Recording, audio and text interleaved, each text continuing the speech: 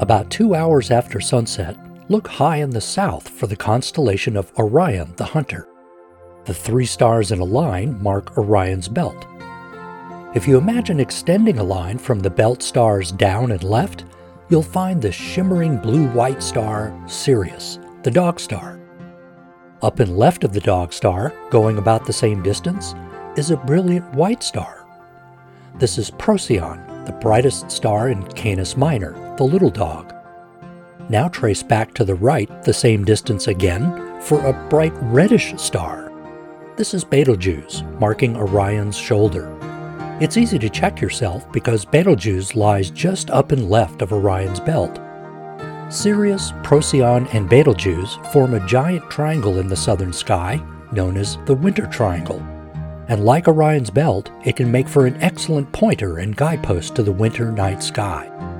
Since all 3 shine so brightly, it might be easy to assume that they're all about the same distance away, but that's not the case.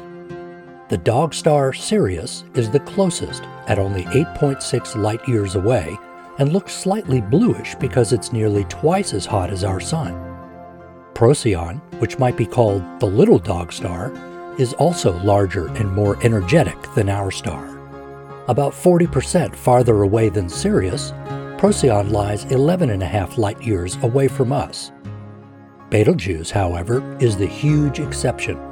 This red supergiant is nearly 600 light-years away.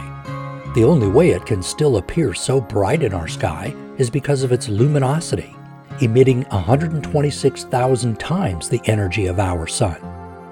With the Delta College Planetarium in Bay City, I'm Mike Murray.